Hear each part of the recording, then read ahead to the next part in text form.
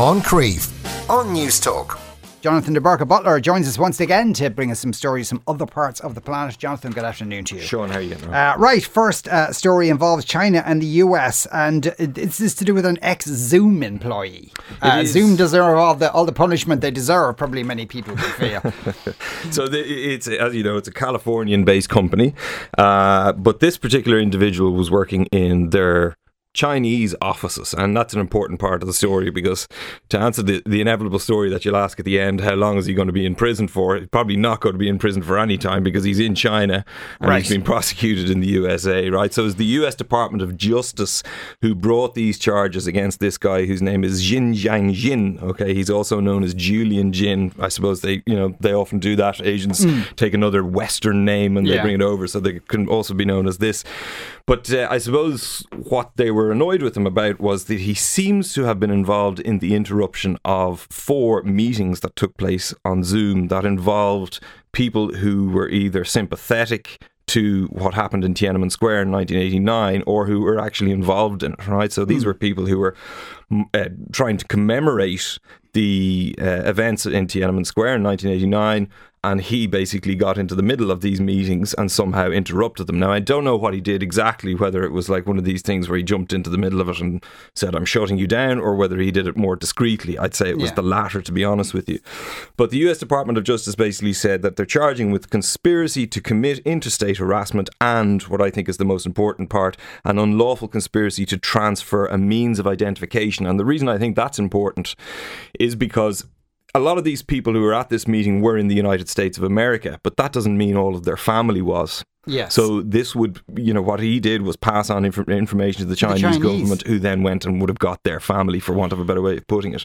So that's quite serious. He's obviously been fired by Zoom, and there are other people under investigation at the moment who may or may not have been involved at this stage. Does that also mean that if you're having a Zoom meeting, that some employee in Zoom may well be listening to what you're talking about? I never thought of that, to be honest with you. Unless he was like looking for specific people, but then the Chinese authorities would have known them anyway. So would he just randomly come across, or on that specific date he was looking at? God, I don't know. That's an interesting question. I didn't think of that one, to be honest. It's a bit more, might be even more sinister than that is. And that's pretty sinister. Yeah. Sinister, it must be said. So we don't know if the Chinese authorities have taken any action against the families of any of these people. No, but as I said, this is the thing that people are concerned, that the US State Department are concerned about when it comes to this guy. So it remains to be seen. I don't think we'll ever know, to be honest with you. And obviously, I don't think the Chinese government are going to hand this guy over anytime soon. Yeah. Right. Michigan, we're going to go to next. And, one of those bitter inter-family disputes that often end up in court, sadly. And this is about a 42-year-old man suing his parents over his porn collection. Yes, it's a man by the name of David, and I have to be careful here, Working, who was living with his parents following a divorce. And he was surprise. I thought there might have been some reason for him getting divorced, all right. So he was living with them for 10 months in Michigan, right? And in between moves, he eventually moved on to Indiana after the divorce settlement. He brought his porn collection with him and presumably had it in his bedroom or whatever it was. His parents were not happy about it, and they said in the court case that they asked him not to bring the items with him in the first place. He left them there while he was moving from Michigan to Indiana and said, I'll come back and get them. And the parents said, we want you to take this straight away. He didn't. He left them there for a while, and when he eventually came back to try and find the items, they were gone. Now, he reckons they were worth about $25,000, right? So were these magazines? Well, there were a mixture of things. So apparently there was over 1,600 DVDs and tapes. There was magazines, and according to his own father, there was 2 boxes of sex toys. So that was basically, there was an email chain going on between the son and the father, and that was actually brought in as evidence in the case. So anyway, he took the case and he won. The court basically said that even though his parents, asked him not to do it, that they weren't entitled to destroy his stuff effectively. And, even though it was their house. Even though it was their house, and even if he had been a landlord or anything like that, they're his possessions, and he's entitled to to have ownership of them, I suppose. And do they have to pay the son now? Well, this is the thing. I'm not 100% sure, but the only thing I can take from this is that following the verdict, an attorney for the parents said that they were working to determine the damages. So they might come up with some sort of a settlement of some sort, meet them halfway. And they've drafted in an expert from the Erotic Heritage Museum in Nevada. Oh, thank God, the voice of sense. To help with the process. So hopefully they'll come up with some sort of reasonable terms. But as it stands, yeah, they're going to have to pay him compensation. Yeah, I wonder how their Christmas is going to go. We're going to move now, though, to Argentina. And there's a bit of a debate about Maradona's body.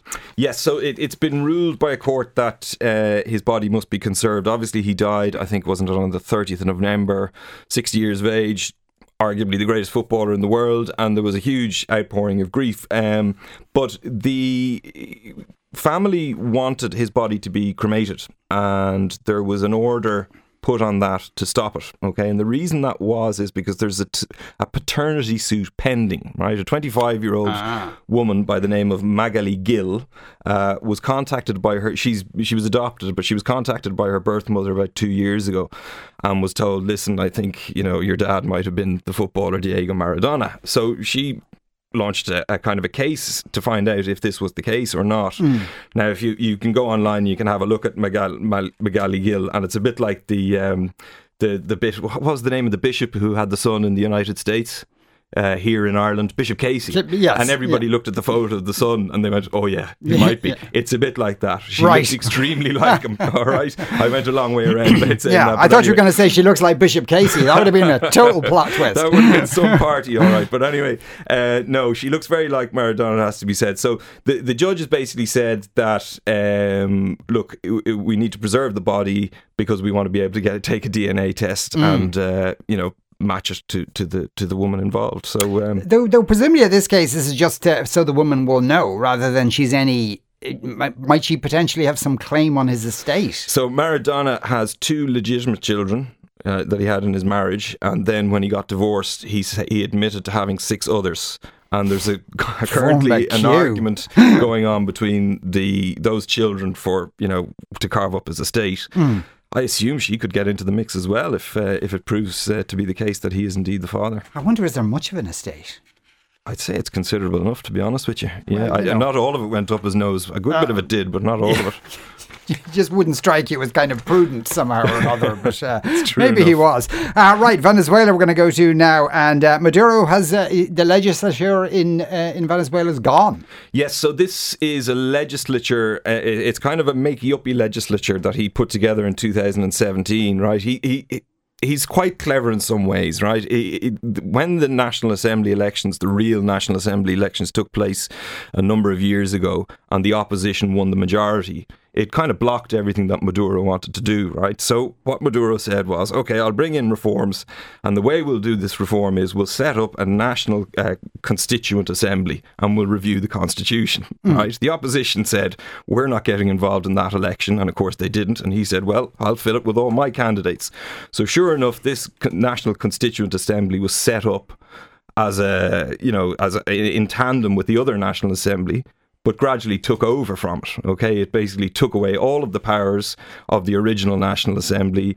It withdrew what's the word? Political. The word I'm looking for, where you can't be prosecuted for political office. Sorry, immunity. My apologies. Yes. Political immunity and all sorts of different things. And brought in different laws, including hate laws that have been subsequently used against many of Maduro's opposition in Venezuela. All right.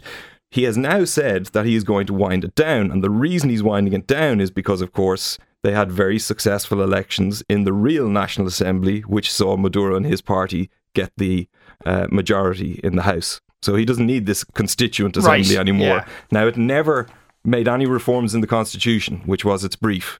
It just basically came along and ran in tandem with the other one and effectively overtook it in the end. Okay, and this constituent assembly, the members of it, they're not unhappy about having it wound down, or that's a good question. Actually, I don't think they're going to say too much about it effectively, because it means that overall Maduro and his party have somehow managed to hold on to power, and it has done the trick as far as they are concerned. So I think they'll be happy enough to go along with it.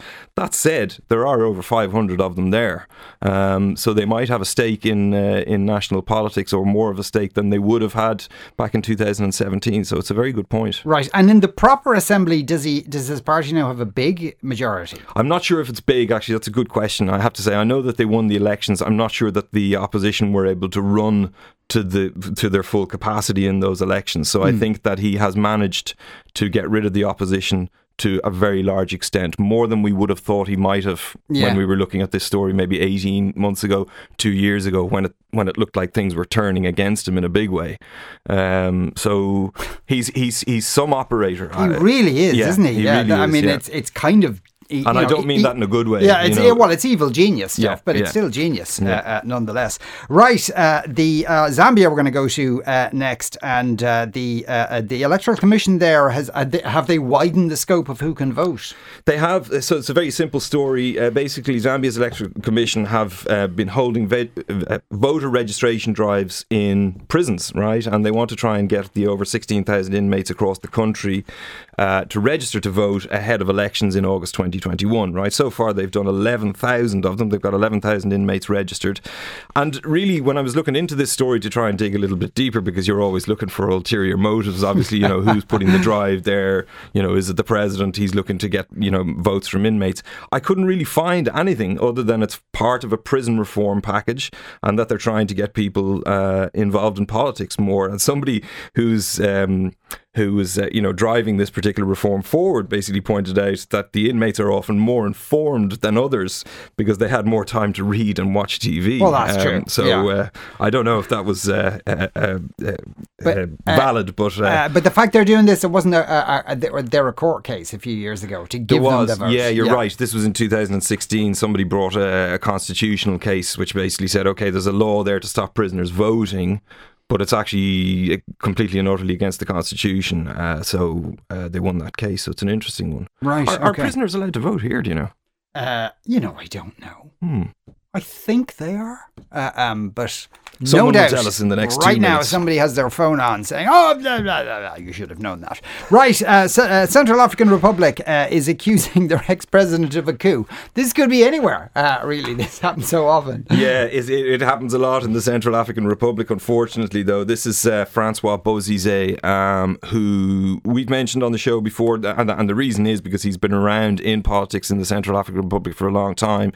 He was president from 2003 up until 2013, and then he took power in a military coup, and then he was ousted because of a military coup. And after that, there was a civil war in the country, and unfortunately, it began to split down ethnic lines. Right, there's a majority Christian there, there's minority Muslims. And it's kind of been back and forth ever since. There was a peace deal done in 2015. He tried to run for elections in that year, but he wasn't allowed. And he has asked now, he's back from exile since December of last year, so he's in the country. And he tried to run for elections again, or to become a candidate at least, for elections that are coming up on December the 27th. But that was rejected by the Constitutional Court, and they basically said because there's an international arrest warrant out for him. So he seemed to accept that. But now the government have seen that 3 rebel groups, around about the time that his application was rejected, formed an alliance together. And they're pointing at Bozizé, and they're basically saying, we think that this involves you and that you're behind this. Now, as he said, not at all. I've nothing to do with these, this new alliance, nothing to do with me at all. But I think a lot of people don't really find that credible. Right, okay. But is this new alliance an active threat? It is. I mean, they are already active. I mean, they control a lot of the country outside of the capital anyway, as it is. So things are fairly tense there. Now, the government has said that the elections are going to go ahead on December the 27th.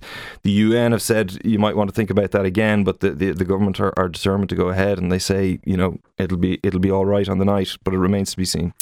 Prisoners here do have the right to vote. Great. You can, a postal vote, because obviously you're in prison, but you've a right to be registered in the constituency that you used to live, and you can get, if you're entitled to temporary release, you can just go and vote like any other person. Right, the Marshall Islands we're going to go to finally, and they've destroyed a record cocaine haul. Do they see a lot of cocaine in the Marshall Islands? They do, actually, and most of it is washed up. Over the last 2 decades, they've seen quite a lot, and in some instances people have taken the bags and tried to sell it. In this instance, I don't think they were going to get away with it, because it was 635 kilograms of the stuff, which is quite significant. Yeah, it's a big bag of cocaine, all right.